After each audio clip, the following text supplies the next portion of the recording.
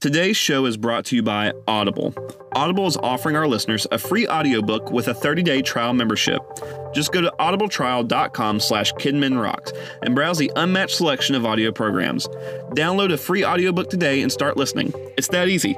Go to audible.com/KidminRocks to get started today. Hey guys, thank you again for listening to the Kidmin Rocks podcast. My name is Jared Lilly and I am your host. Listen, if you're like me, your heroes are the people who have been involved in kids ministry for 20, 30, 40, 50 and on up years, impacting and serving kids and pointing them towards Christ. And if you're like me, you want to be one of those people who are doing children's ministry in their 50s, 60s, 70s, and beyond. And today, our guest, Trisha Peach, who is the author of 3 books, the most recent one titled Why We Quit. She addresses why ministers quit early and why they get out of ministry altogether. And so if you're like me and you want to equip yourself to go the distance and serve over the long haul, this is a conversation you need to hear. So I'm so excited for you to listen to the conversation we had when we sat down with Trisha on the other side of the break here in a moment. Thank you so much again for listening to the Kidmin Rocks podcast.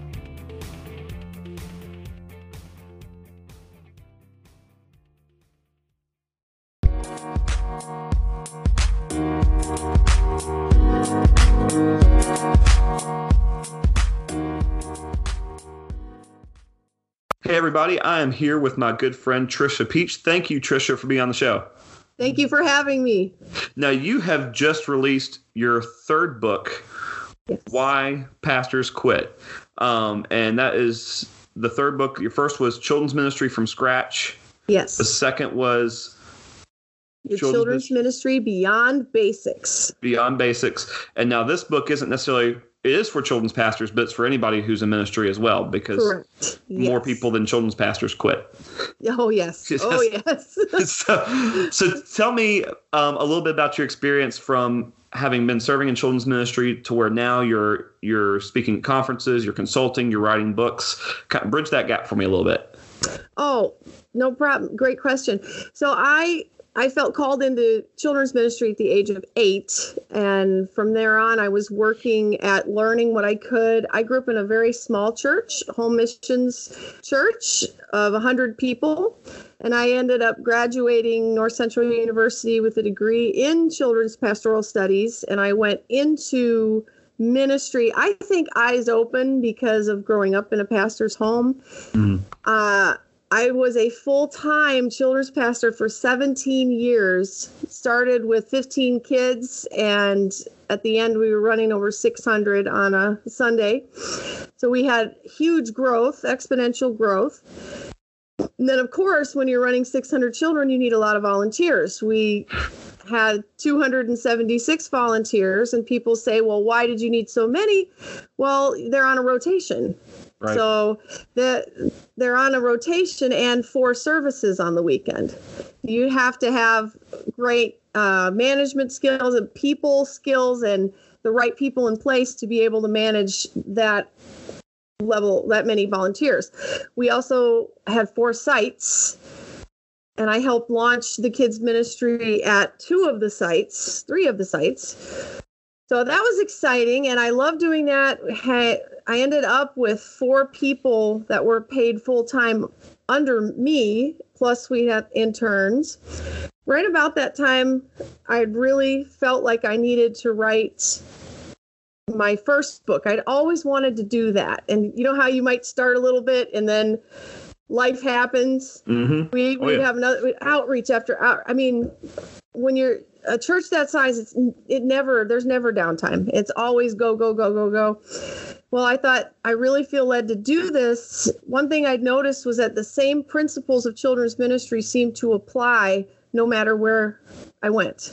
Mm-hmm. I used the same principles of kids ministry when I would be guest coaching at a church of 100 that I was using at our home base where we have 600 kids, or at a site church, or because we had a site church in a mall, a site church in an elementary school, a site church in a theater.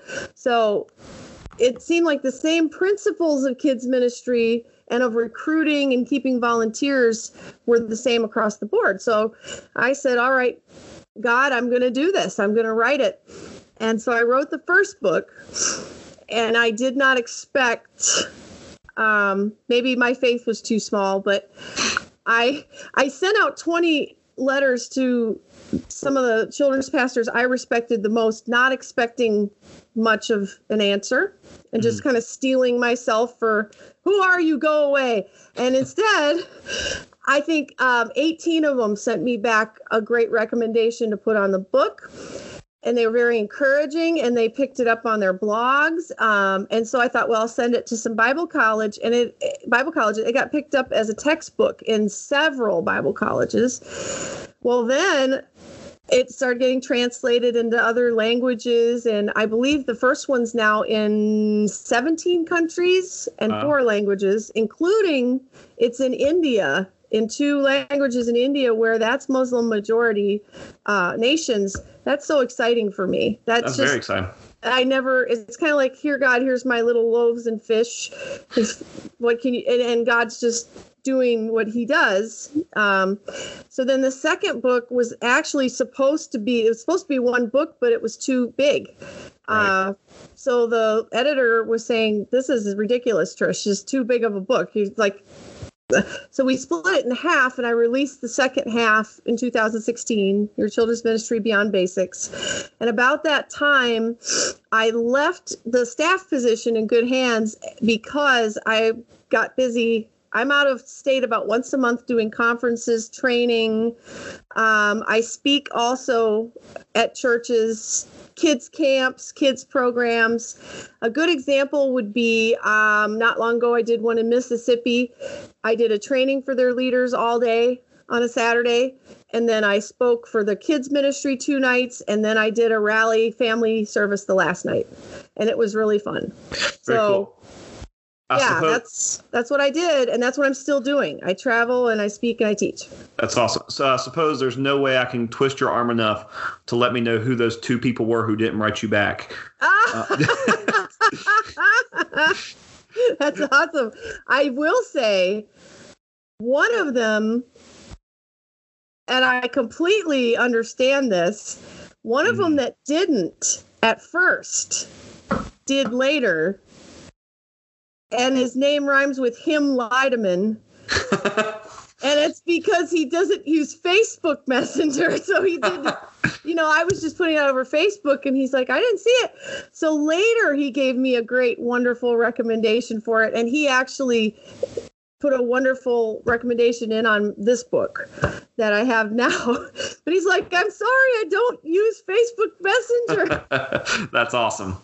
So at least one of them's been forgiven. That's good. Oh, yeah. Well, that's awesome. Very cool. Well, I got to tell you, if somebody's listening to this podcast, they may want to buckle up a little bit, because there's some emotion involved in this newer book. Me and you talked a little bit before we started recording, but it paints a very real picture of what life in ministry can be like sometimes. And I think it's not even a terrible read for very involved lay leaders. Agreed. Just to know what kind of can happen and what can go on. But we're talking about why people quit, some of the challenges they face, and how they can power through those. But I guess the basic place to start is, why do pastors quit?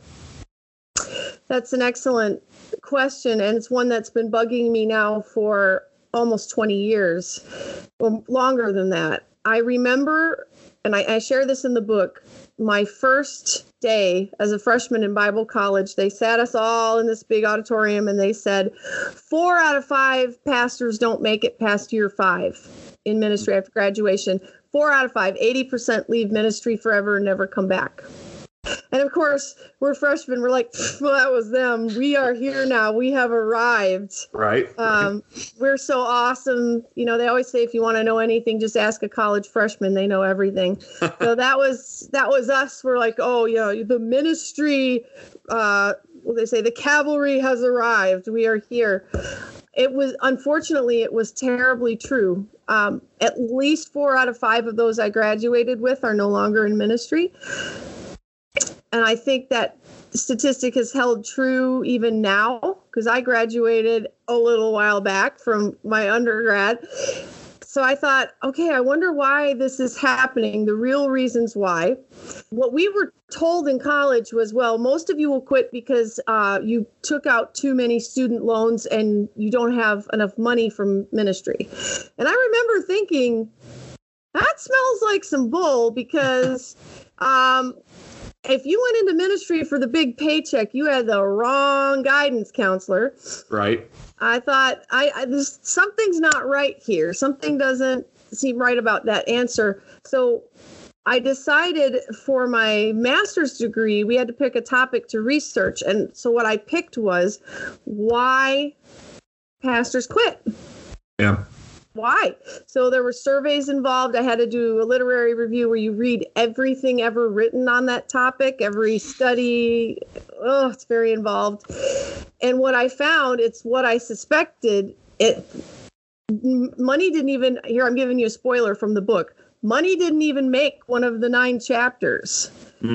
It's true. Pastors aren't paid enough. It's absolutely true. Neither are public school teachers. They're not paid nearly as much as they should. The pastors are not paid enough. That is true. Student loans can be a huge problem, but the key reasons, the top 9 reasons, that's not it. The top 9 reasons, it's what I suspected in some ways, poorly handled church conflict. And I'll just be blunt, people getting chewed up and spit out. Another one was unrealistic expectations. They came in thinking, I'm going to preach and people are going to get saved and this is great. And they weren't expecting the other side of ministry, which can be, there's a lot of politics involved, red tape, and things can get very ugly. You expect, well, it's a church. Oh, yeah. But things can get extremely ugly. I made the example in my book that we were interviewing to try to hire a new administrative assistant for me.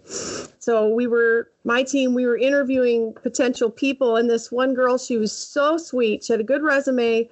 And I said, well, why do you want to work here? And she said, oh, I was so stressed at my last job. People were backbiting and saying nasty things about each other. And I just want to work at a church where everybody loves each other and we just pray all day. And it would be so, she didn't get the job. Not because we didn't like her, but because we thought she does not have a clue, and this is her church. We don't want to ruin it for her. Right. Oh, yeah. But those rose-colored glasses were a big one, not having the right expectations of what you're going into, not having realistic expectations. A big reason was not having a support system. Too many pastors do not have any real support system. By that I mean, do they have close friends outside of the church they can be completely and totally honest with? Are they close to their family? Sometimes when you're in ministry, you move away from all your family. Right. So who are the people you lean on? The ones in your church. And then that can be awkward. Some of the things you want to talk to with them. You need that support structure. You have to have it, or you do burn out, and very quickly. That's a big one. Pastors tend to have a lot more health problems than the general population. They have 3 times the diabetes level of the general population, 3 times the heart attack level. Wow. I think it's because of the high stress, sedentary position, lots of potlucks. Right. You know, we don't take care of ourselves very well. Another big reason a lot of pastors quit is burnout, but you got to drill down on that a little bit. You just say burnout. What does that mean? Right. Most of the time, burnout doesn't happen when you are doing what you love to do and what you're called to do. Right. Burnout, if you just had an awesome service and 10 people came to Christ and you exceeded all expectations, you're not like, I'm burned out, I quit. No, it's typically you are doing the things you weren't called to do.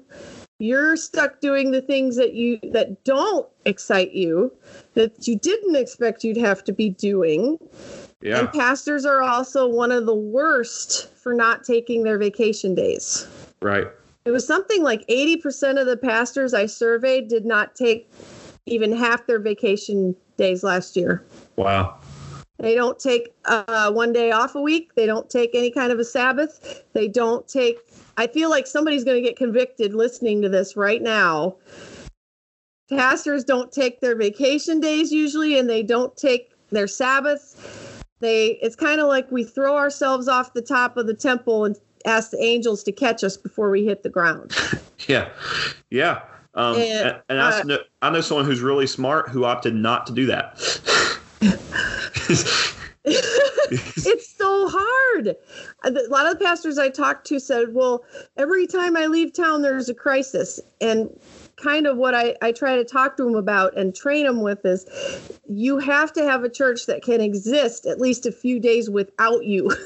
Absolutely. Yeah. Because one of the very best things I ever heard on this is every single ministry position is temporary. Yeah. Very few, like less than 0.002% get to stay longer than 20 years. But even then, it's still temporary.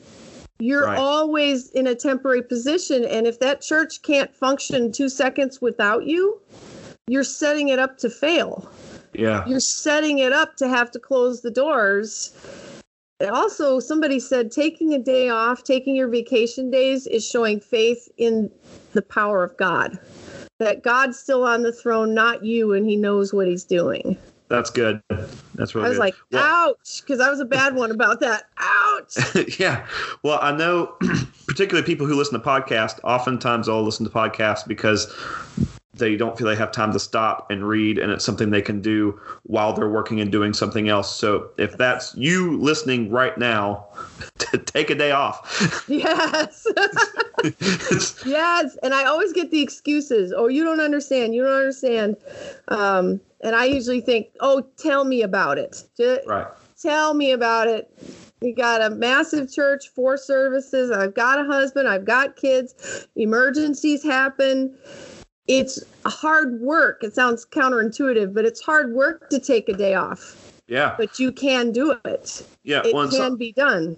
And sometimes the reasons you've mentioned so far overlap.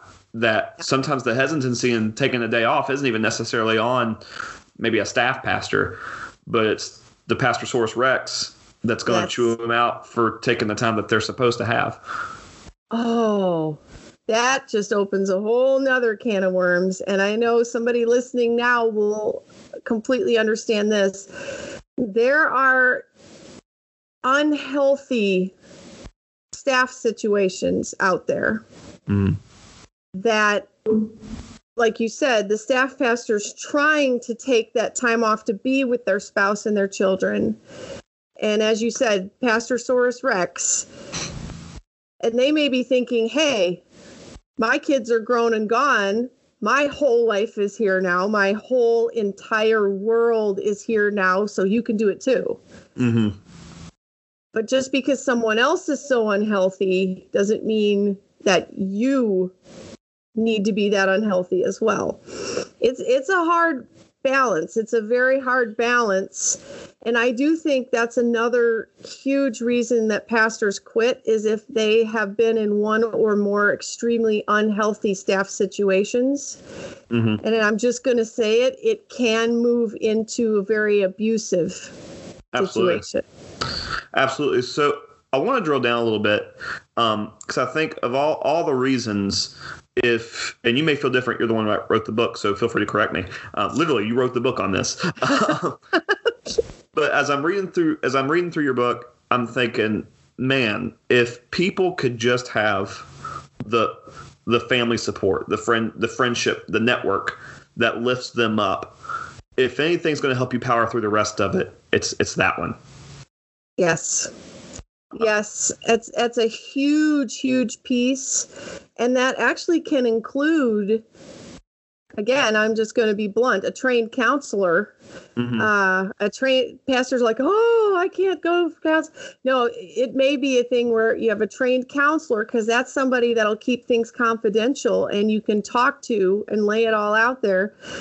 It could be your family, your close family, friends. I really highly encourage a few friendships outside of the church, a mentor that is above you, helping you take that next step up, and then somebody that you are mentoring. To add to that, I would say in all the studies I read, the pastors that made it for the long haul were the ones that spent time in what they called spiritual disciplines, meaning in prayer and studying scripture and having a time or two where they go to worship as well. I know I'm going to step on some toes here because right away pastors get all defensive and say, you don't understand, I can't. Yes, you can. It's just a lot of work. And for pastors, it can be very hard to go to a service you're not in control of. Right. Yeah. And to turn that off and say, okay, yeah, that light is wrong. Oh, they shouldn't have that strobe going. The sound is wrong over here. And to turn that off and focus on him. The issue is spending time in ministry is not the same as spending time with God, waiting on God and listening to Christ and being filled. So I always say, now we had 4 services a week, so at least 12 services a month. So at least once a month, I would go to service and just be filled. Right. That's good. Or, at another church nearby that had one when we weren't. And that was hard and it was a lot of work, but it was so beneficial to me. Yeah, I remember making the foolish statement to my wife. I was married in full-time ministry at 21, and we were trying to do things right and pray together and read the Bible together, but sometimes I wasn't feeling it. And this is my confession. And so I remember one time I don't remember the circumstances completely, but I'm sure once she hears this, she'll quickly remind me. But there was something she wanted to read or something she wanted to do. It might have been a devotional, maybe been passage of scripture or whatever. And I tried to lean on my job as a reason to not want to do it. Foolishly, I remember going like, well, I have the opportunity to read at the office. And so I did that there. And, by the time I get here, I'm just ready to, whatever dumb 21-year-old thing it was that I wanted to do. But it's very, very important that, like I said, spending time. Let me backtrack. I remember working on staff with 2 pastors, both who were incredibly smart, incredibly wise. And I still think they disagree. But one pastor would come in early, find a spot in the sanctuary, and he would do a devotion and pray and read there. That's all well and good. It was outside of his office work. But the other pastor would come in and say, no. He said, you've got to have your time at home before you even leave the house. This doesn't even get to count. And that was always there because he felt so strongly that he needed that level of separation from his job that, no, I need my time with God to start at home. If I get ready and drive in, I've already missed it. Okay. Gotcha. Now see, I would probably be able to concentrate better in the sanctuary if no one else is there. I could block it out. Because if I'm home, this is just me. If I'm home, I'm like, oh, those dishes need to be done. Oh, that laundry has to be folded. Oh, did I pay that? I got to pay that bill. If I'm in the sanctuary, I can block some of that out. But I can see what both of them are saying. Though I did have one pastor, this was many, many years ago, who told the staff, no, we don't pay you to pray at church. So you do your praying at home. Wow. Yeah. Well, and that, yeah, man, that Pastorsaurus, Yes. But what I love about that, though, is the heart was the same, was to have that separate time with God that wasn't ministry prep. Now, how the outflow of that came about was a little different in both of them. And I don't think God preferred one over the other. But yeah, it's good. That's very, very important. So what do you say to somebody, and this isn't something, I necessarily prepped you for, but I'm curious what your take is. You do a really good job in your book of helping people identify some of the reasons that people quit and then equipping them to fight against those reasons. Yes. But what do you say to the person that says, because I've quit, and gone on to new positions, and in that time, I remember trying to walk the line of, okay, at what point I need to put my heels in the sand and stay and do all these things she listed, and at what point I need to leave. Now, there's something to be said about prayer. Yes. So I want you to say that, but I also want to take that answer away from you a little bit and have you dig a little bit deeper. But how do you navigate that? Oh, that is such an incredible question. That's such an incredible question. And I want to clarify that with the title of the book, Why We Quit, what I'm talking about there is walking away from ministry, period, where you're never going to come back to any position of ministry again. So that would be that 4 out of 5. They go and they don't go to any other church. They're just done. But if you're talking about leaving one and looking at going to another ministry position, this is crucial because this is the number one time that pastors drop out of ministry. This is the number one time. Transitions are difficult. Transitions are so much change that you really want to be careful with that. And some ways that I have found, I remember I was newer in ministry and, you'd go to older ministers and say, how do I know it's time to go? And you're not wanting them to say, well, just pray about it. Well, thank you so much. One of the older pastors, this answer irritated me too, but I get now kind of what he was saying. So it's like, how do you know? And he said, when you're sick and tired of being sick and tired. Yeah. And I thought about that, like, well, that's a dumb answer. And then I thought, okay, there does have to be a realization point where you go, this is not a healthy situation. But there are some really key things that you need to look for if God is truly calling you out of a church. And the way I look at it is you shouldn't ever leave lightly, but you do need to remember that God's calling and gifts are irrevocable. He's calling you, and the chances are very slim that it's to one church forever. So if God's calling you out, he's going to make it clear. The problem is if you're like me, God really has to about bop you upside the head and pry your fingers because I don't want to let go. Yeah. Some of the ways that you usually know time is up for me is my vision for the upcoming years just suddenly is gone.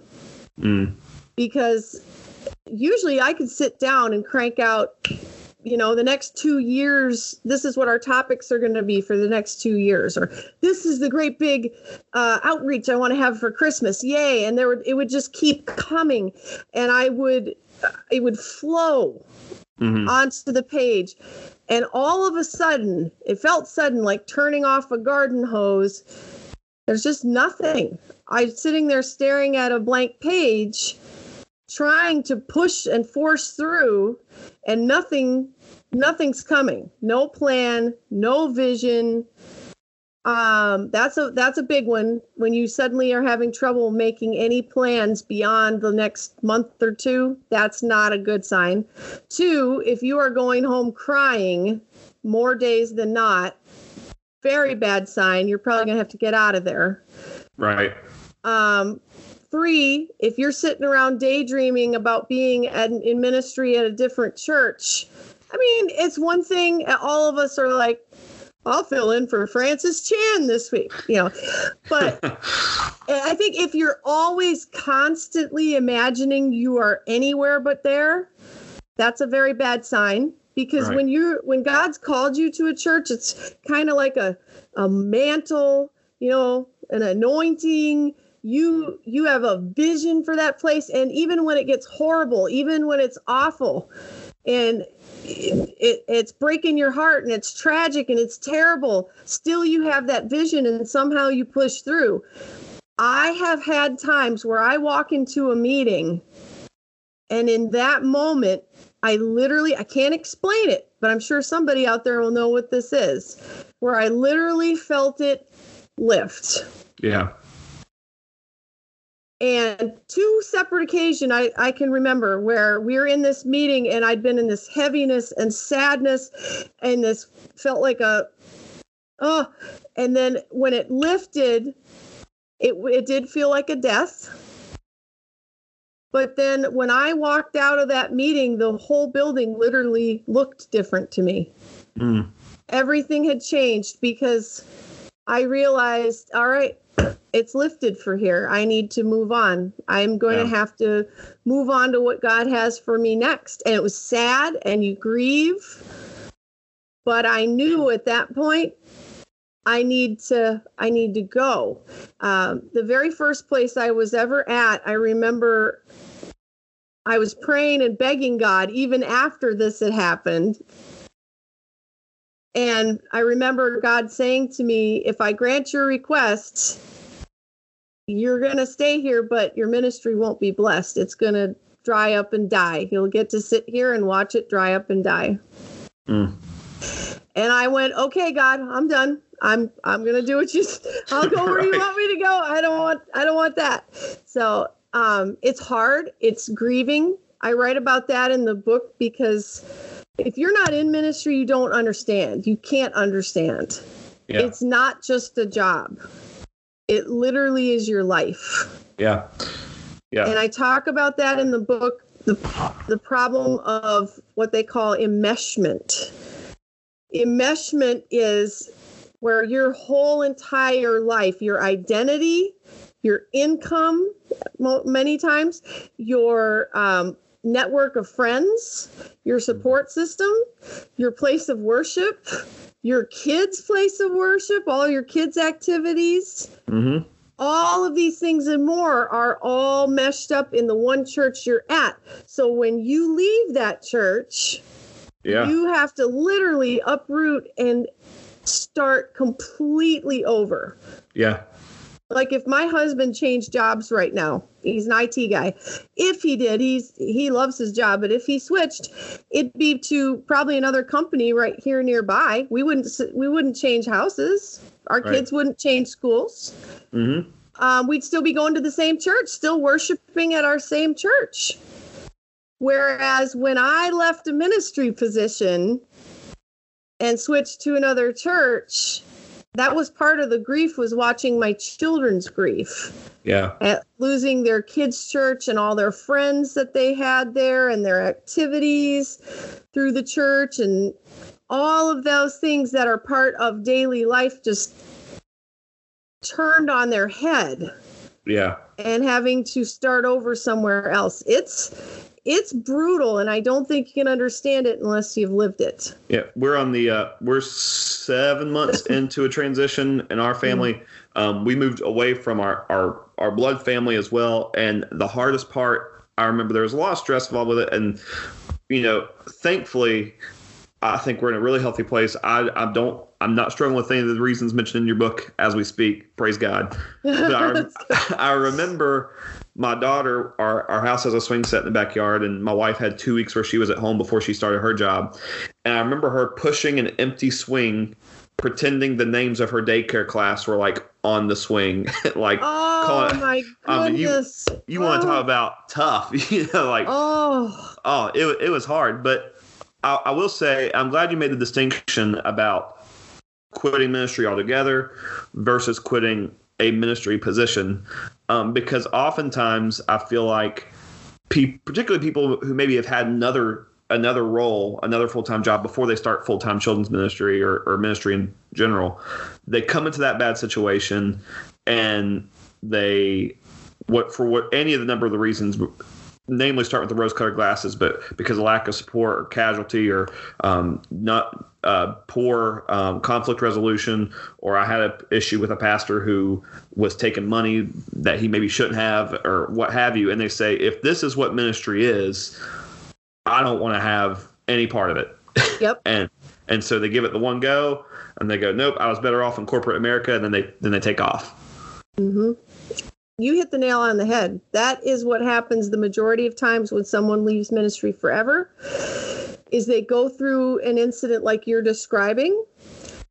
And pastors there's a certain personality type that is usually in ministry. That is a ministry personality type. And that same personality type happens to have a high sense of justice. They want to see things be just. They want to see them work out. And that works great when you're fighting for those who are downtrodden, when you are getting the message of Jesus out. You don't go into ministry usually because you hate people.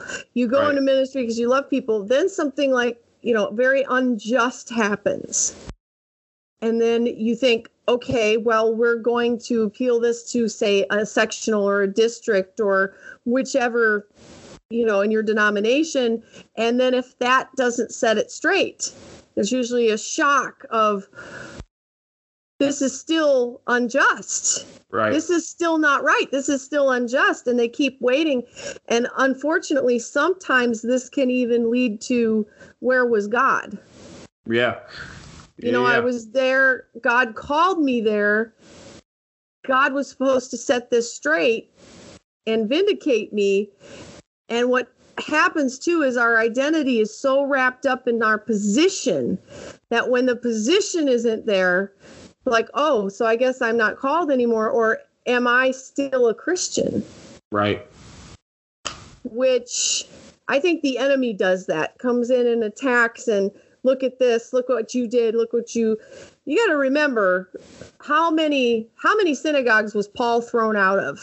Right. Multiple synagogues. He got thrown out of a bunch of them. There were several churches that gave him fits. And yet his calling was the same. Sometimes he made tents so he could keep preaching. Yeah. So what do you say to the person who, they're listening and they've identified with one of the reasons that you've mentioned, and they're listening, they're going, what, that's me, that's what I'm going through right now, that's what I'm dealing with, but I'm still standing here on the edge, and I still might quit. What do you say to that person? I always say you need to get that support structure around you, and I realize if it's something like that where you're on the edge of leaving, it may not be within the church. Now, if you've got a really good relationship with your lead pastor, and that's not the issue, then I do suggest you talk to him about it and just be honest. And this is why. I've had many pastors call me through the years and say, my senior pastor doesn't get it, and that's it, I'm quitting, I'm leaving. And they'll just turn in their resignation, and it always says the same thing. God has called me on. Well, we know that, but that's the bupkis answer we give when we don't want to say what it was. And the senior pastor then may have no idea. I had one church I was consulting with that 3 children's pastors left in a row. No one could figure out why.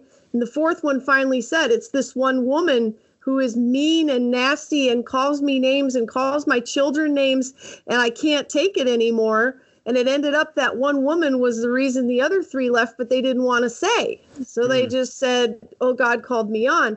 So if you have a good relationship with your lead pastor, I would say be honest. Be honest before it's too late. That's right. Because usually, as ministers, usually when people would come to me for marriage counseling, it was about 5 miles past too late. 99% of the time, one of them already moved out and filed for divorce, and they hate each other. And now they've just now come in and explain the situation. And I always said, this was my way of thinking of it, was I don't want to be sitting there at 89 thinking, what if? Yeah. What if I'd been honest that this is what I'm struggling with? Every single church that I have worked at, which is, I think 4, is one that I've been on staff at. And I said to each, when things were, I would say, this is what I am dealing with. And this is a change that I can't live with. And if we go down this road, I'm not going to be able to stay. And my dad always said, don't have a lot of altars you're willing to die on. Have very few, very, very few. Yeah. One was making the decision to cut all kids worship and kids altar times, feeling that they were emotional manipulation. I, of course, disagree. So, and I made my appeal, but then respectfully, I'm resigning, I'm leaving, I'm going to go to where God has called me next. So these kinds of things happen. And I wanted to make sure I was honest and didn't just, I've never been one that's like a 2-year-old, that's it, I leave, and stomp out. And they were like, what happened? What's wrong with her? Right, yeah. Did she have a bad sandwich today? What was it? No, you never leave lightly. But I will say, if it is a situation where you have tried and tried and tried, you've been honest, you've tried and tried, and you know God's calling you elsewhere, and the problem's more with the senior leadership, you may have to get your ducks in a row before you talk to them. So that's where godly wisdom comes in. Because we had one pastor that if he knew you were even looking, if he knew, you're done the same day. You're done with nowhere to go, income cut off. So each staff person would make sure they had something lined up before they said anything to him. Now, luckily, I only had one like that. Right. Most of the people I've worked for all those years were fantastic. I've had different supervisors, different pastors, and they've all been phenomenal. But then you get that one in there that's, like you said, Pastor Zilla, and I will say too, I really feel like I should say this, that there are cases where when it does become just really, really abusive, that is not, I've heard pastors say, well, I'm more Christ-like if I just keep putting up with it. And that's something we perpetuate in the church, but that doesn't make the situation any better, and it doesn't teach that person any better. So you have to have some boundaries up. I'm just saying, for example, one pastor was telling me that he was on staff and the pastor's wife made comments about his weight almost daily. Telling him he should take the stairs once in a while and learn to push his plate back. And I didn't even think he was like really overweight, but the constant comments about his weight just about destroyed his self-esteem. I would say so. And it, to his credit, he did mention it. He talked to the senior leadership about it. They were not seeing it as a problem, and it kept continuing, and he ended up leaving that position. But he said even being there 6 months, it took him a year to try to get even a little bit of confidence back. Yeah. So I want to change directions just a little bit. Sure. Because there are, I feel someone could listen to this, and there are times, and quitting almost sounds maybe appealing. Like, yes, you're right. Maybe you're right, because they have faced one injustice or another, and maybe, like I said, corporate America sounds nice, or another position sounds nice. And you touch on this in your book. There's power in staying, though. There's something about staying power. To talk about that a little bit for me. Yes. Again, a lot of the research in the book shows that you have to be at one position at least 3 years to affect any real change. So because our culture wants things immediately, we'll be there 3 months and go, well, it's not working. It's too late. Like Andy Stanley says, your church is not a canoe. It's not going to whoop, whoop, whoop, whoop, whoop. It's more like the Queen Mary. And you have to be there at least 3 years to make any real significant change, at least on average. The scary part of that is the average stay for a youth pastor is 18 months. Right, yeah. Right? And for some churches, that's the norm. They're going through them like Kleenex, soft, strong, and disposable. Well, they're just going to keep, they're not going to make any effective, lasting change except detrimental change to the kids that are in those ministries. One of the churches I was at, I was the 8th children's pastor in 8 years. Wow. And I had a dad who wouldn't let his kid come to kids' church, and he said, I'm not going to put her through that anymore. You'll be gone in 8 months anyway. Jeez. And I said to him, just because you said that, I'm going to outlast you. Yeah. Well, I remember. And I did, but still. I remember when I first started as my first full-time role, it was the one I mentioned earlier. I was there for a number of years and was the hardest to let go of. But I remember my first Sunday in kids' church, I was letting people ask questions about me, and one kid raised his hand and said, "Are you going to leave in a year like the last guy?" Man, at that point, I was 21, and I still kind of had the rose-colored glasses a little bit, and I was like, "Who would ever leave? This is amazing!" This is the best job ever. Yeah, but there's something about that staying power where, maybe if you stay 18 months, you might get to see a kid get saved. But when you're there for a while, you get to see that kid, maybe get baptized, start to enter ministry in themselves. You get to see more of your good qualities replicated in them because you get to continue that discipleship with them. The best is when you've been there 4, 5, 6, 7, however many long years. Yes, I completely agree. And at that point, when you've been there 5, 6, 7 years, the team that you have at that point is nobody else's fault. It's the team at that point that you have raised and trained. And that's cool, too, because they know you. They really get your vision at that point.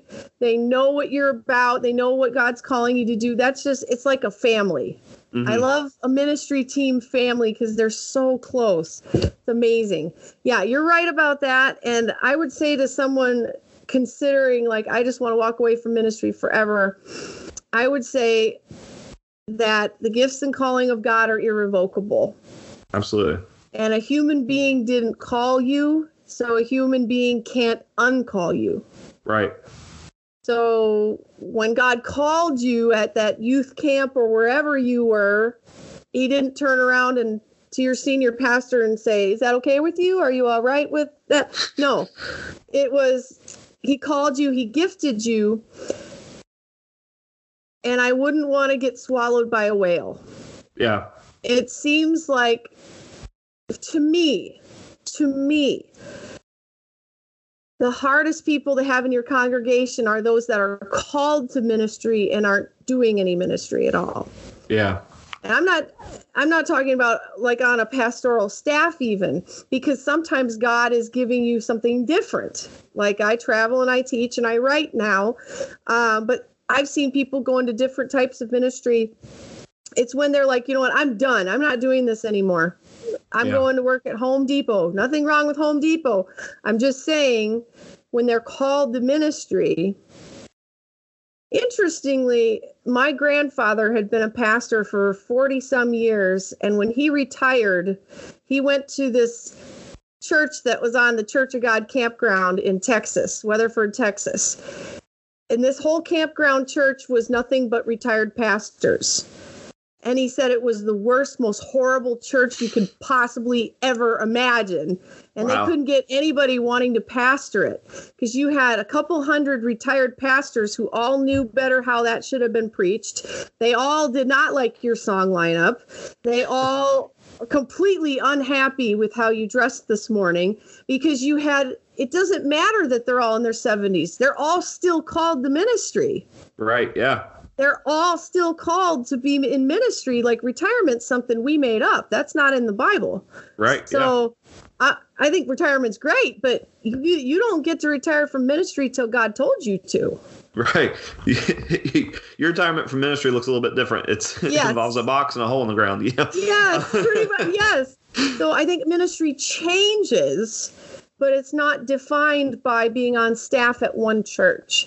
And some people think, well, God called me, so if I leave this church, I'm disobeying God. Not necessarily. You may be disobeying God by hanging on there way longer than you should have. But God give me discernment, help me see the signs that this is not working anymore, that this isn't going to go forward. Give yourself time to grieve. Don't fall into the fallacy that I have to jump into something in 2 seconds or I'll never be in ministry again. Right. Not true. No, you need to give yourself enough time to grieve, process that a little bit. And when you're ready, God will let you know and make that door very, very clear. Yeah. Well, that's real good. Well, listen, if somebody is listening and they are considering leaving ministry altogether or even considering leaving a current position, they need your book. They need it. It's really good, really well written. And I told you before we started recording, it hits you on an emotional level. Something you may not be prepared for. I'm letting you know your heart's going to get checked a little bit when you start reading it, and that's a good thing. But where can somebody pick up the book? Where can they follow you and keep up with what you're doing in your ministry? Awesome. And I'll make sure probably that I can put that. I'll send that all to you as well so that you have that. But if you go to kidmin.ninja, I know you knew that, Jared. Yep. Kidmin.ninja. That's funny. He went to register that, and I'd registered that one. She beat me to it. Yeah, great minds think alike. Kidmin.ninja shows what my speaking lineup is and how you can bring me into your church to do trainings and teachings or kids camps, kids shows, things like that. But it also has on there where you can get the book. The book is also at Amazon, Barnes & Noble, probably more Barnes & Noble online because it's so new. Mm-hmm. It will end up in the stores, but right now it is so new. It's going to be on their online. So it's called Why We Quit. Why We Quit. On Facebook, it's Pastor Trisha, Trisha. And I have a site on Facebook too called Your Children's Ministry from Scratch, which is my first book, which I used to talk about the books. Mm-hmm. So I'm on Twitter, I'm on Instagram, I'm there, Pinterest. Yeah, you have a blog too, correct? Yes. My blog is called Peach Tea on WordPress. Very and that comes out every week. And I have a show on YouTube called The Peach Buzz. And The Peach Buzz is ministry topics. I think anybody in ministry would love it. I teach ventriloquism. I teach puppet voices. We talk about ministry topics every week. It comes out every Friday. So subscribe. Yeah, and very good. And if you're interested in the book, I believe your most recent blog post, at this point, not the time of recording, but there is a blog post that has an excerpt from the book. Yes. So they can go there, check that out. Is there anything you'd like to say that maybe we didn't touch on? Just some encouragement as we sign off? We love you. The same God who called you still has plans for you. You did not screw up God's plans for your life. You're not that powerful. I would say the divisions that you go through, that's not your fault. It happens. And God is going to bring you out into something you can't possibly imagine. Keep hanging on to him and trusting him. It may not be how you pictured it, but it's absolutely how he pictured it. That's so good. Trisha, thank you so much. Thank you for having me. This is great. Support for the Kidmin Rocks podcast comes from LeadVolunteers.com. Lead Volunteers changes volunteer pains into ministry gains. This comprehensive course teaches a proven method to recruit, train, and retain volunteers in a ministry context. Lead Volunteers provides over 70 videos, 3 leader books with over 130 pages and over 100 downloads for instant implementation. I'm so thankful that Lead Volunteers is a partner of the Kidmin Rocks podcast. I was planning to talk about them a lot anyway, so do yourself a favor. Go to kidmin.rocks/leadvolunteers, download 3 free videos, and see what I'm talking about and see the way it changes your approach to volunteers. Thanks, and we'll see you in 2 weeks.